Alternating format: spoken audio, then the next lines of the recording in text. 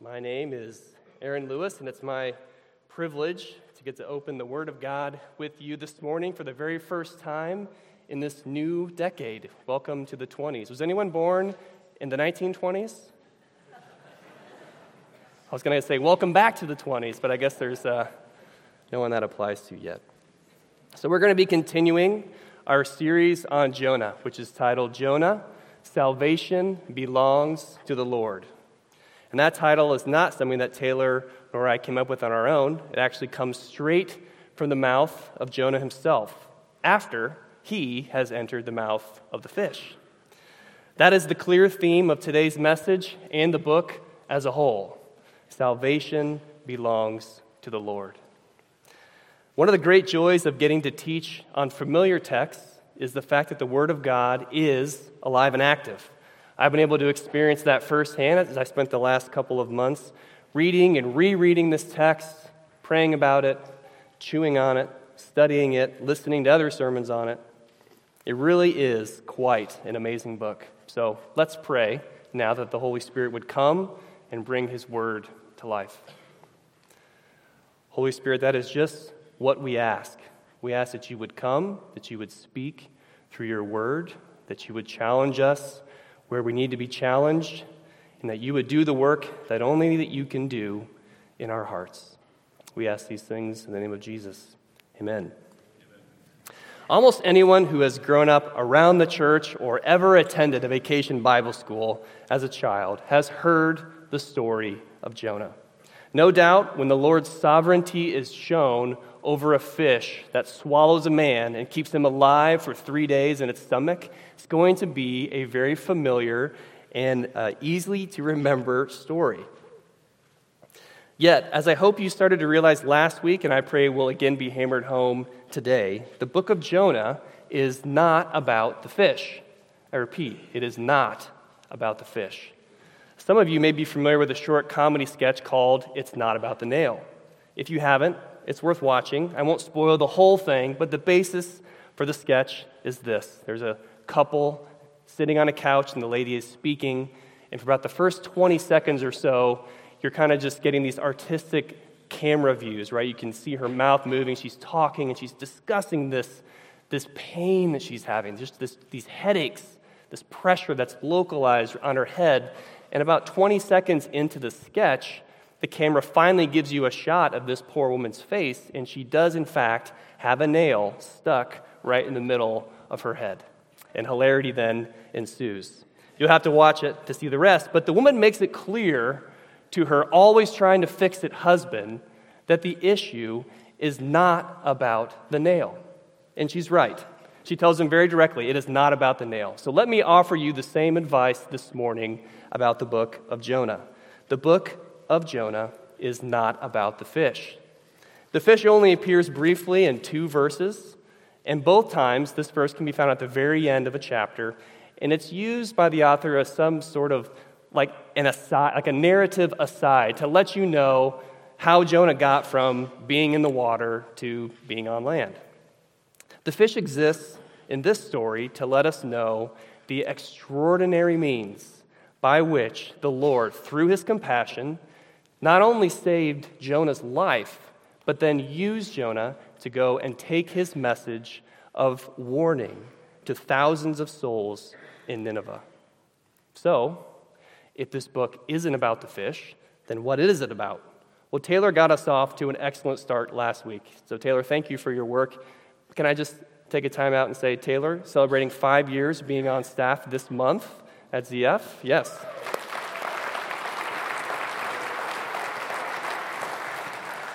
You did a lot of heavy lifting for us last week, and I know I speak on behalf of many when I say we're so thankful for your gift of teaching, that you share that with us, and for you and for Kira and the ministry you guys do to our high school students and their families. So we're grateful to have you. And your parents are here as well.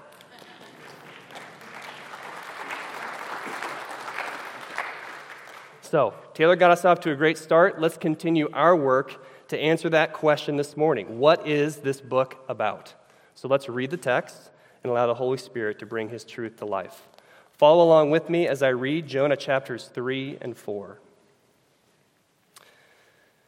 Then the word of the Lord came to Jonah the second time, saying, "Arise, go to Nineveh, that great city, and call out against it the message that I tell you." So Jonah arose and went to Nineveh according to the word of the Lord. Now Nineveh was an exceedingly great city, 3 days' journey in breadth. Jonah began to go into the city, going a day's journey, and he called out, "Yet 40 days, and Nineveh shall be overthrown." And the people of Nineveh believed God. They called for a fast and put on sackcloth, from the greatest of them to the least of them. The word reached the king of Nineveh, and he arose from his throne, removed his robe, covered himself with sackcloth, and sat in ashes. And he issued a proclamation and published through Nineveh, "By the decree of the king and his nobles, let neither man nor beast, herd nor flock taste anything. Let them not feed or drink water, but let man and beast be covered with sackcloth, and let them call out mightily to God. Let everyone turn from his evil way and from the violence that is in his hands. Who knows? God may turn and relent, and turn from his fierce anger, so that we may not perish." When God saw what they did, how they turned from their evil way, God relented of the disaster that he said he would do to them, and he did not do it. But it displeased Jonah exceedingly, and he was angry. And he prayed to the Lord and said, "O Lord, is not this what I said when I was yet in my country? That is why I made haste to flee to Tarshish, for I knew that you are a gracious God and merciful, slow to anger and abounding in steadfast love, and relenting from disaster. Therefore now, O Lord, please take my life from me. For it is better for me to die than to live." And the Lord said, "Do you do well to be angry?" Jonah went out of the city and sat to the east of the city and made a booth for himself there. He sat under it in the shade till he should see what would become of the city.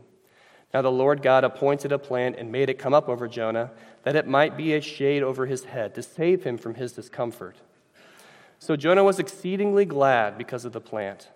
But when dawn came up the next day, God appointed a worm that attacked the plant so that it withered. When the sun rose, God appointed a scorching east wind, and the sun beat down on the head of Jonah so that he was faint. And he asked that he might die, and said, "It is better for me to die than to live."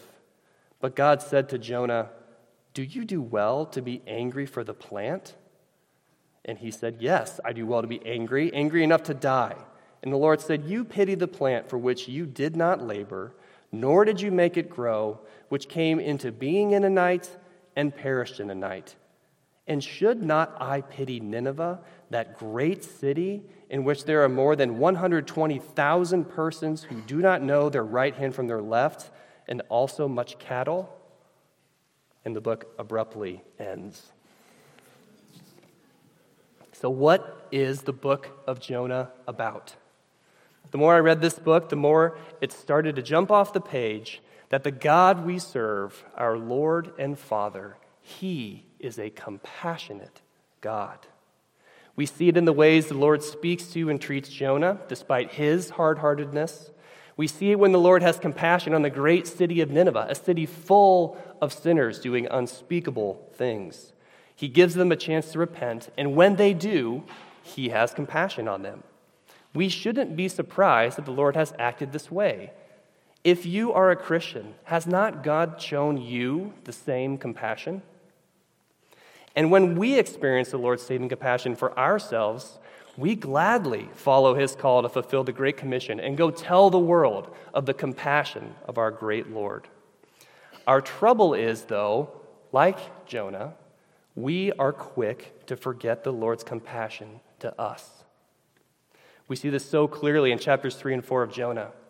We see Jonah's heartfelt prayer in chapter 2, prayed from inside the belly of a live fish. And we think, finally, Jonah has had his watershed moment. Now he gets it.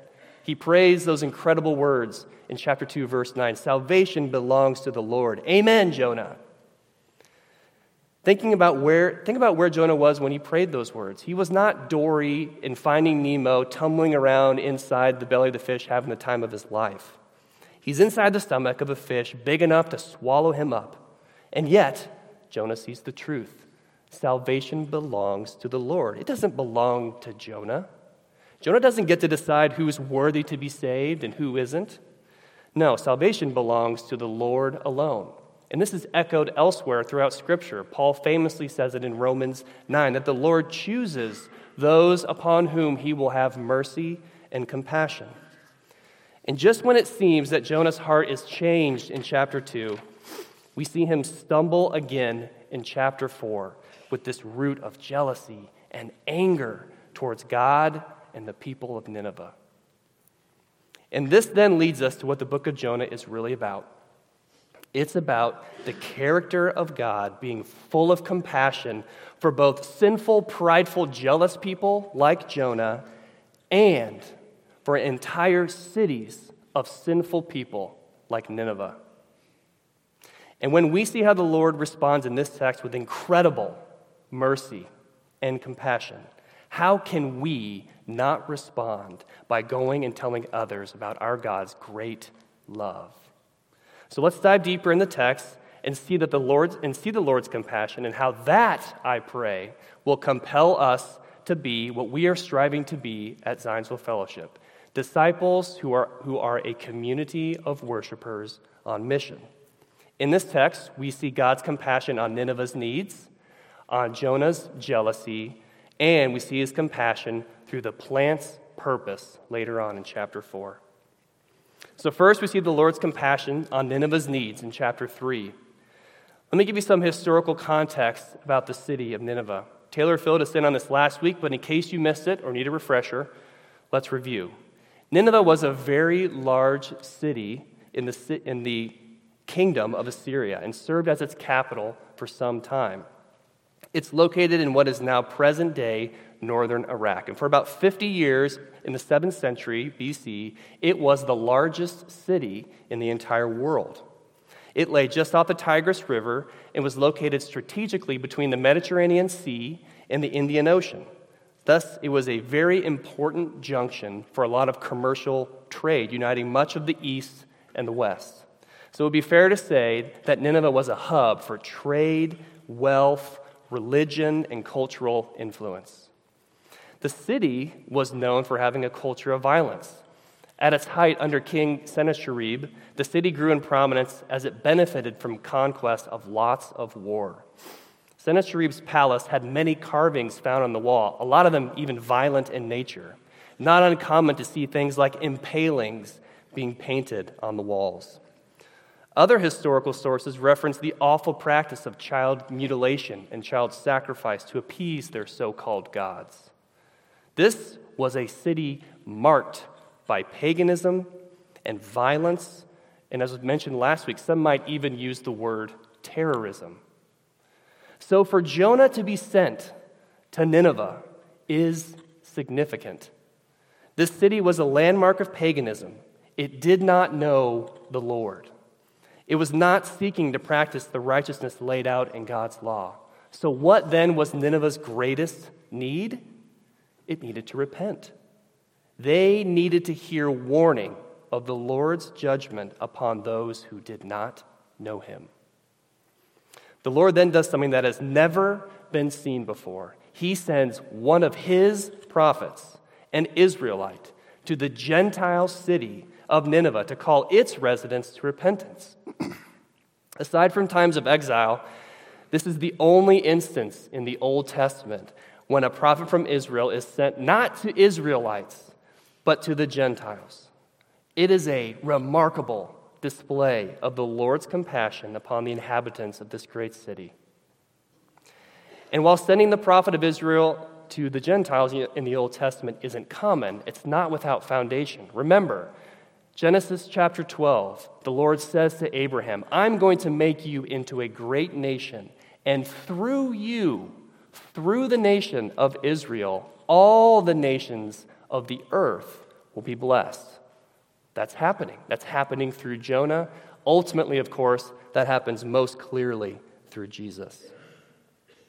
You may have noticed that verses 1 and 2 of chapter 3 are almost a word-for-word repeat of chapter 1. After Jonah's fleeing to Tarshish and the time spent in the belly of the fish, the Lord gives Jonah a do-over. This time, he obeys the Lord, and he warns Nineveh of coming judgment. And to hear that message coming from Jonah looked really unlikely after chapter 1, right? And when we get this window into Jonah's heart and anger in chapter 4, we can begin to make some inferences about how Jonah's warning to them in chapter 3 might have gone. Was it because of Jonah's passionate preaching that the people of Nineveh repented? Did he tell them about his time spent in the belly of the fish? Was he vulnerable in sharing how his heart had been hardened toward the Lord and hardened toward them? Did he share his revelation from chapter 2, verse 9, that salvation belongs to the Lord? We don't get answers to these questions, but the text seems to indicate that the answers to those questions would most likely be no. Instead, the repentance of this great city that was full of wickedness was a gift from our compassionate God. Their repentance was a gift. The Lord's heart of compassion is confirmed in the last verse of the book. In verse 4:11, the Lord is speaking to Jonah and rhetorically asks this question: should not I pity Nineveh, that great city in which there are more than 120,000 persons who do not know their right hand from their left? In other words, spiritually and morally blind. The answer to that rhetorical question, asked by our incredibly compassionate God, is of course, yes. This is the first time we've mentioned the Lord's use of questions, so let's park here for a minute to consider why the Lord's use of questions is significant. The Lord asked Jonah 3 poignant questions, the last of which we just heard. The other 2 questions are almost identical. The Lord asked Jonah, do you do well to be angry? And then again, do you do well to be angry for the plant? I found the fact that the Lord asked Jonah these questions to be one of the most striking elements of the entire book. When I read and reread this text, those questions began to just jump off the page at me. They stand in such contrast to the way Jonah wants the Lord to respond to the people of Nineveh. Jonah is ready to co-sign on the destruction of all the Ninevites. He's ready for them to get what he thinks they deserve. But when the people repent of their wickedness and thousands of souls turn to God and ask him for forgiveness, the prophet of all people is discouraged. Feel the tragic irony here. Finally, a prophet brings warning of coming judgment that the people actually listen to. And what is Jonah's response? He's mad about it. He's angry enough to die. So here's a question. Is Jonah the worst prophet ever? If your answer to that question is yes, this is the kind of evidence you would use to build your case. But the Lord's response to Jonah, the prophet of Israel, who is acting more out of line than all the pagans in this story, is not one of swift judgment.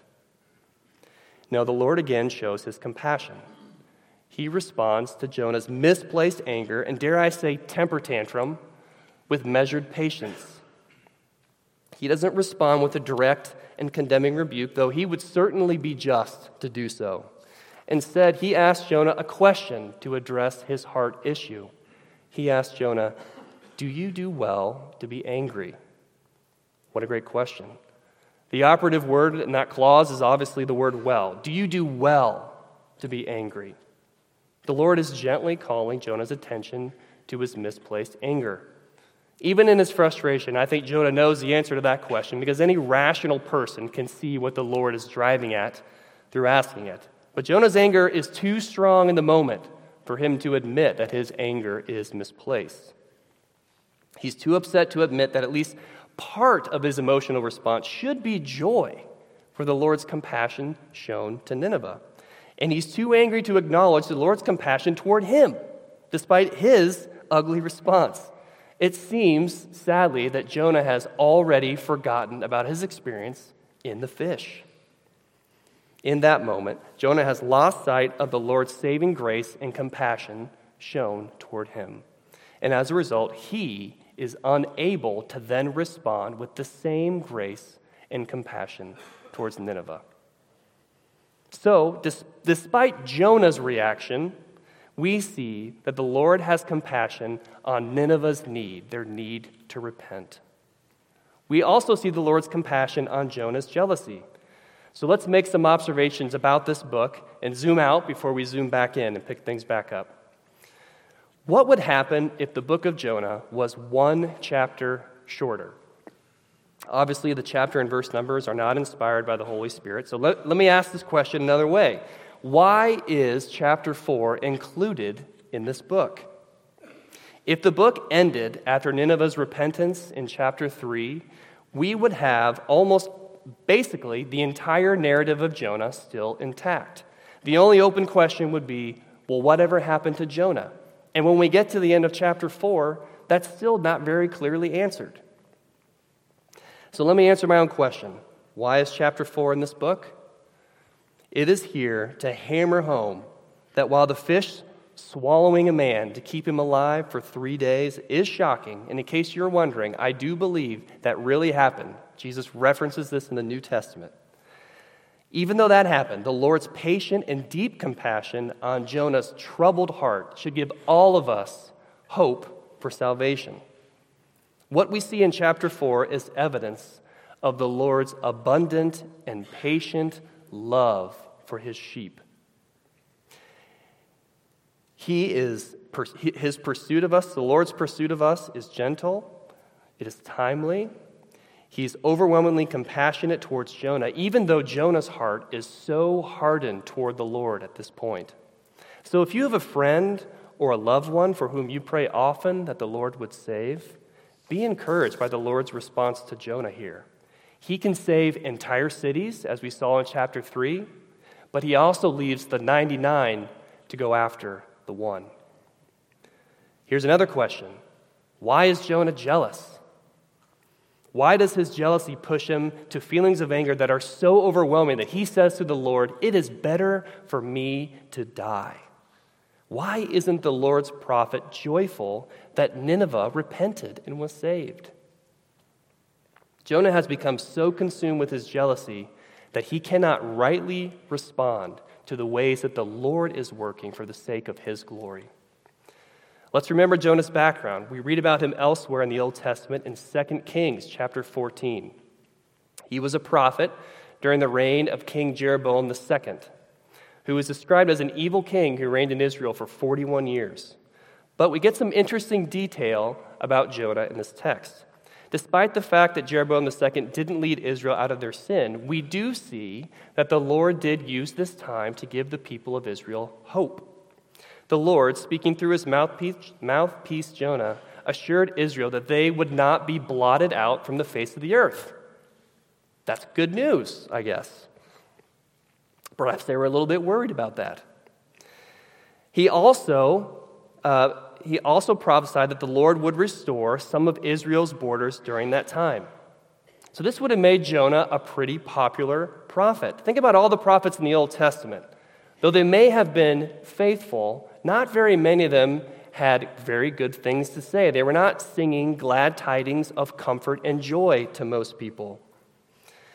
But Jonah brought a message of hope, and he experienced some of the border of Israel that had previously been lost was now being reestablished. So one can see a scenario in which Jonah might have had to fight against a sense of pride, both for himself as a prophet who was bringing good news that did come to happen, and feelings of pride for Israel as a nation. Jonah wanted Israel to be restored to its former glory. And then the Lord calls Jonah, and he says, I want you to leave Israel, where you're popular. And instead, I want you to go to this wicked city, the city of terrorists, of child sacrificers, and tell the people there they need to repent or be destroyed. Jonah doesn't want to see these people be given a chance to repent. No way, Lord. These people don't even deserve a shot. They're worse than Sodom and Gomorrah. Wipe them off the face of the earth. And when the Lord doesn't immediately carry out his judgment against Nineveh, Jonah is jealous. And his jealousy leads to anger. Jealousy can be defined as resentment against a rival experiencing success. I believe Jonah could have been jealous about a couple of things. First, he had to leave Israel, where he would have been likely very highly regarded and respected by the people. He was the one who was experiencing success as a prophet in Israel, but now he would have to leave that environment and go to Nineveh, of all places. The second reason Jonah could have been jealous is that he does not want Nineveh to receive or be blessed by the Lord's compassion. He doesn't want Nineveh to receive. He doesn't want them to repent. He doesn't want Nineveh, the capital of Assyria, a rival kingdom, to experience the success of the Lord's compassion and love and forgiveness. And when Nineveh does miraculously repent, it gets really ugly for Jonah. First he flees, then he stubbornly opposes his father's compassion. Does that remind you of anyone else in Scripture? Who flees from his father and then stubbornly opposes the merciful response of the father to the wayward? Bit of a trick question, because it's actually one story with two different characters. This pattern of Jonah's response mirrors the prodigal son who flees, but also the indignant older brother who resents the compassion shown by the father when the prodigal son returns back home. Pastor and author Tim Keller preached through Jonah years ago, and his sermons were compiled into a book which is appropriately titled Jonah, the Prodigal Prophet. I commend it to you and encourage you to read it if you're interested in knowing more. We'll talk more about that point later. That brings us to our third point. We've seen the Lord's compassion on Nineveh's needs, on Jonah's jealousy, and now we're going to see the Lord's compassion on display through the plant's purpose. This is a really important part of the book for three reasons. First, take a moment to look and consider how much time is spent talking about the plant and Jonah's reaction to it. The evangelizing of tens of thousands of Ninevites happens in chapter 3 in 10 verses. Then, in chapter 4, 11 verses are spent talking about Jonah and this plant and his reaction to it. In other words, the plant is important. Secondly, the fact that this exchange is included in the book shows the reader and us today that the Lord is doing more in the book of Jonah than simply sparing the city of Nineveh. He is concerned with both the 99 sheep, Nineveh, and the one sheep who strays, Jonah. And lastly, consider who speaks in the 4th chapter. We see the Lord's comments through his poignant questions that he asks Jonah. So we get to hear from the Lord himself. So let's dive in and make sure we're not missing what the Lord wants us to hear in chapter 4. We don't get 5 words into the chapter until we see just how misplaced Jonah's affections really are. What is his response to Nineveh being spared? But it displeased Jonah exceedingly. The Hebrew text, more woodly translated here, says, it was exceedingly evil to Jonah. Let that sink in for a moment. What is the word "it" referring to in that sentence? It refers back to the Lord's relenting of the disaster that was looming for Nineveh if it did not repent. When Jonah realizes that the Lord is not going to wipe Nineveh off the map, Jonah interprets the Lord's merciful actions as instead being evil. We are really getting to see the depths of Jonah's heart. Jonah knows God's character. He knows what God is like. He is not some fresh-faced, just graduated prophet on his first assignment from the Lord.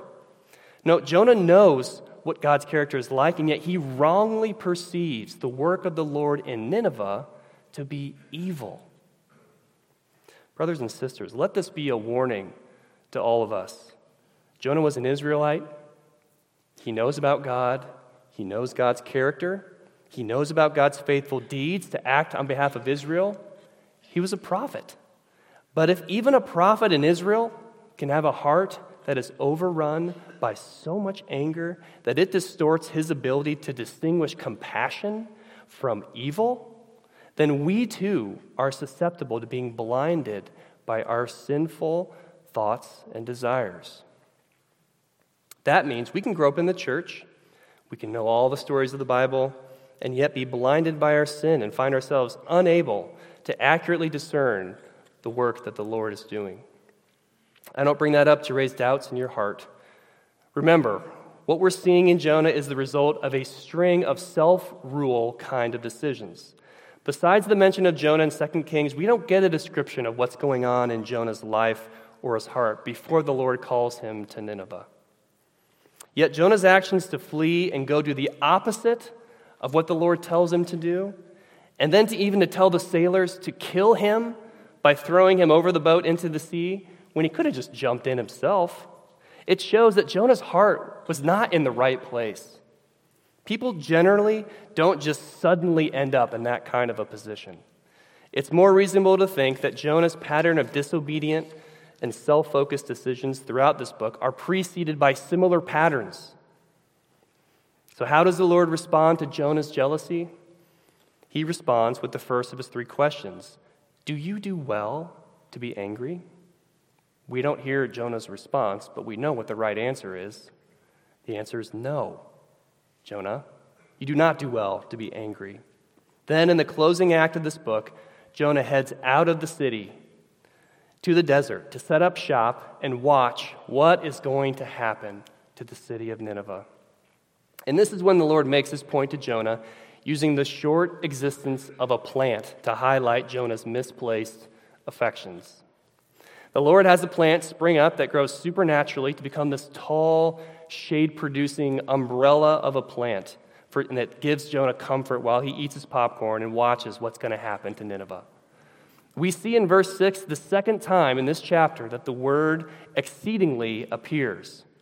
Just as Jonah perceives the Lord's relenting of judgment and wrath on the Ninevites to be exceedingly evil, Jonah is now exceedingly glad that this weed has grown up next to him to provide him some shade and comfort while he sits in the desert, which he was not instructed to do, and waits to see if maybe the city gets destroyed, which he's already been told isn't going to happen.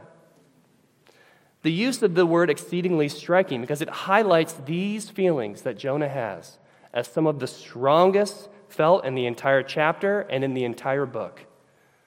That's an amazing thought. Consider what we've witnessed so far in this book. We've seen Jonah flee from God, sleep through a squall, be thrown in the sea, be swallowed by a fish, be alive after 3 days of being inside said fish, be vomited up on the ground, witness tens of thousands of people repent. And yet it is this moment that elicits this strong emotional response from Jonah. He's glad about a plant. Don't you just want to grab Jonah by the shoulders and say, "What are you doing?" Well, lest any of us think that our own hearts are incapable of being as hardened as Jonah's, I'm reminded of one of my family's favorite stories to share. So at the end of this story, you will see how my lacking in understanding and compassion in my own heart was toward my brother. So let me set the scene. It's a summer day, the sun's shining. My brother and I, 2 high schoolers at the time, are working together to wash our first car, a pearly white 1992 Ford Taurus. It was a great first car. It's the kind of car that most parents dream about today. It was pretty long, it didn't go fast, and it had a steel-reinforced front bumper. Well, something happened that day that put me, Aaron Lewis, into a unique category of human beings to walk the face of this planet. I have to be in the top 1% of people in the history of the world to have an unobstructed side view of a car entering a garage at an uncomfortably high rate of speed. Few people in the world have seen a car enter a garage that fast. Was my brother going for a Guinness Book of World Record? No. What happened was that he was going to momentarily pull our car into the garage. He was going to pull it in there, vacuum it out. So in doing so, he got in the car, he turned it on, and with one leg hanging out of the car, the driver's side door, and one foot on the brake, he shifted into park and pushed down on the brake. But the car started to accelerate. His brain said, "I need more brake." So he pushed down harder on the brake. But the car accelerated further. You can probably guess what's going on. He thought his foot was on the brake, but because of the odd way he was sitting with one leg hanging out of the car and one foot inside, his right foot was actually on the gas pedal. So, as his brain was saying, slow down, his foot was mistakenly pushing down the accelerator. He suddenly had 3 choices to make. Behind door number 1 on the left was the family van, a Chevy Astro van with a black Purdue Pete wheel cover over the full-size spare on the back. Behind door number 2, straight ahead, was a wall. Behind that wall was our family room. Behind that was the backyard. And behind door number 3, which is the door my brother chose, was a steel support beam holding up the second-story bedroom over the garage that was bolted into our concrete floor by 4 huge bolts. The force of the car hitting the support beam sheared off all the bolts and knocked the support beam back a few feet. Now, thankfully, my brother was uninjured, and I did get his permission to share this story today. And the second story of our house did not collapse. The support beam was persuaded gently back into place by some strategic swings of a sledgehammer, and the steel-reinforced front bumper of the car, not even dented. So here's where this story ties back into Jonah. After witnessing that beautiful pearly white Ford Taurus disappear into our garage at an alarming rate of speed, I ran from the front yard into the garage, looked at my bewildered brother, and said this brilliant question: "What are you doing?" What an unhelpful question. What I was calling into question was his motive for almost punching a hole straight through my parents' house. I looked at his action, and I assumed the worst about his motive. Of course he wasn't trying to drive the car through the house. So my question was both unhelpful, and it skipped over far more pressing concerns, like my brother's safety and his well-being. And this is where the Lord's compassion to Jonah and to hard-hearted people like me and like you is shown to be in stark contrast to our fallen nature. When Jonah gets exceedingly angry about the plant, the Lord does not grab Jonah by the shoulders and say, "What are you doing?" The Lord compassionately intervenes with a question to address Jonah's most pressing concern, his heart. Jonah is angry because he's jealous. He does not want the Lord to be compassionate to people who are different from him ethnically and politically. He does not want the Lord to be compassionate to people that he thinks are evil and unrighteous. But salvation does not belong to Jonah. Salvation belongs to the Lord. And thankfully, the Lord uses the plant's purpose to show Jonah his misplaced affection. And we get this incredible commentary from the Lord himself in the form of this beautiful cliffhanger question to close out the book. The Lord's commentary is this: Jonah, the way you feel so strongly for the plant is the way I feel strong compassion for the lost people of Nineveh. Incredible. The Lord, in his infinite wisdom and sovereignty, uses the plant's purpose along with these questions to help Jonah to see God's heart of compassion for the lost. What an amazing reminder for us today from this book that on the surface may have seemed like an old story about a fish. God's word is alive and active, amen? So let's close by considering some implications. First, if you have been saved by God, then remember just how compassionate God has been to you in gifting you your salvation. Remember how patient he is in calling you, in pursuing you, and in forgiving your sin. Be eternally grateful. Jonah could not get past his own agenda and his self-righteous anger. Why didn't his heart melt when God spared his life and the lives of tens of thousands of people in Nineveh? At least part of that answer is that he forgot the Lord's compassion to him.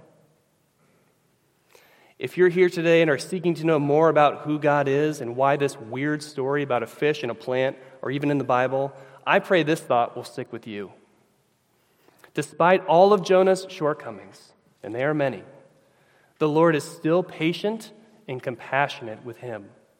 The Lord's questions are meant to uncover the sin in Jonah's heart so that Jonah may recognize them, repent of them, and find his ultimate joy in living for and serving the Lord.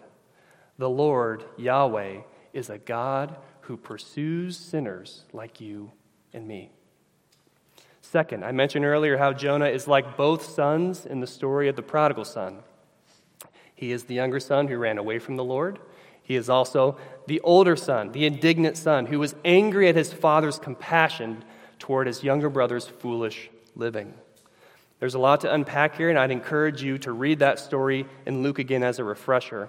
But I'm going to jump straight to the point relevant to us this morning. Jesus' point in telling the story of the prodigal son was that we should rejoice in our salvation and in the salvation of others around us.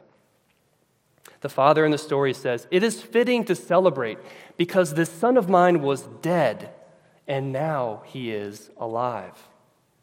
That's so true. So here's something I'd like to challenge you, all of you, to do this week. Think of a brother or sister in Christ whom you love, and let them know this week how thankful you are for their salvation. Then, don't stop there. Consider if there's a person toward whom you don't feel love. Maybe it's one person, maybe it's multiple people that you'd rather not spend time even thinking about. What would happen if we asked ourselves the same question that the Lord asked Jonah? Do you do well to be angry? Should the Lord not pity them as well?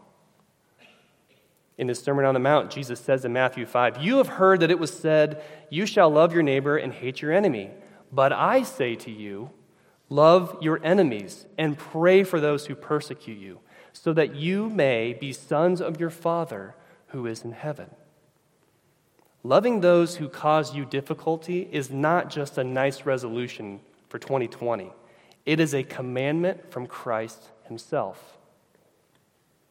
Our last implication is this: Jesus is the better Jonah.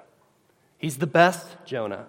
All the ways that Jonah falls short, Jesus raises the bar. Jonah didn't want to leave what he had going on in Israel. Jesus left the throne room of God to be a man, live a sinless life, and then be persecuted, humiliated, beaten, crucified. And he knew all that was going to happen in advance. Jonah fled away from the people he was supposed to help. He wanted to drown instead of share the warning of coming judgment upon people who were guilty of great sin.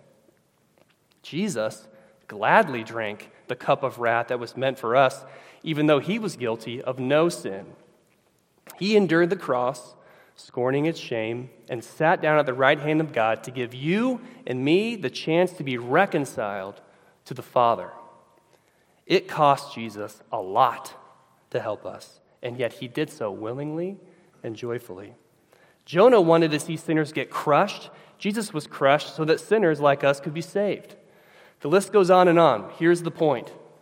The God of Jonah, the God of Israel, Yahweh, is a compassionate God. And no action was more compassionate than to be willing to sacrifice his own son on the cross for sins that his son did not commit. Jesus' parting words to his disciples spell out for us how we should respond to God's generous compassion. We are called to go and make disciples of all nations, sharing with our family members, our co-workers, our neighbors, our loved ones, the great news of hope for sinners like us. And so, like the book of Jonah, I'm going to end with a question. Whose salvation are you praying for in 2020, and what role will the Lord have you play in that person's life to show them God's compassion? Let's pray.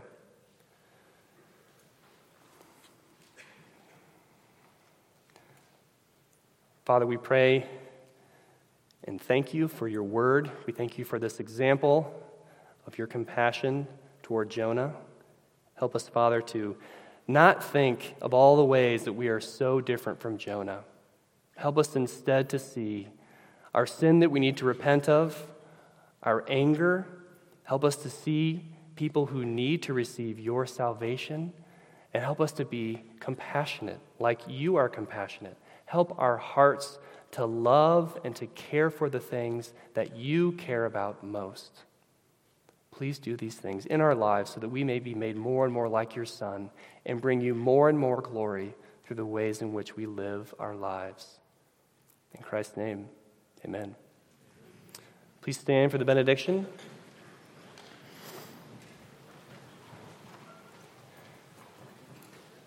May the Lord's compassion cause our hearts to overflow with the unrivaled joy of seeing others be saved by faith through Christ alone. Amen. Go in peace.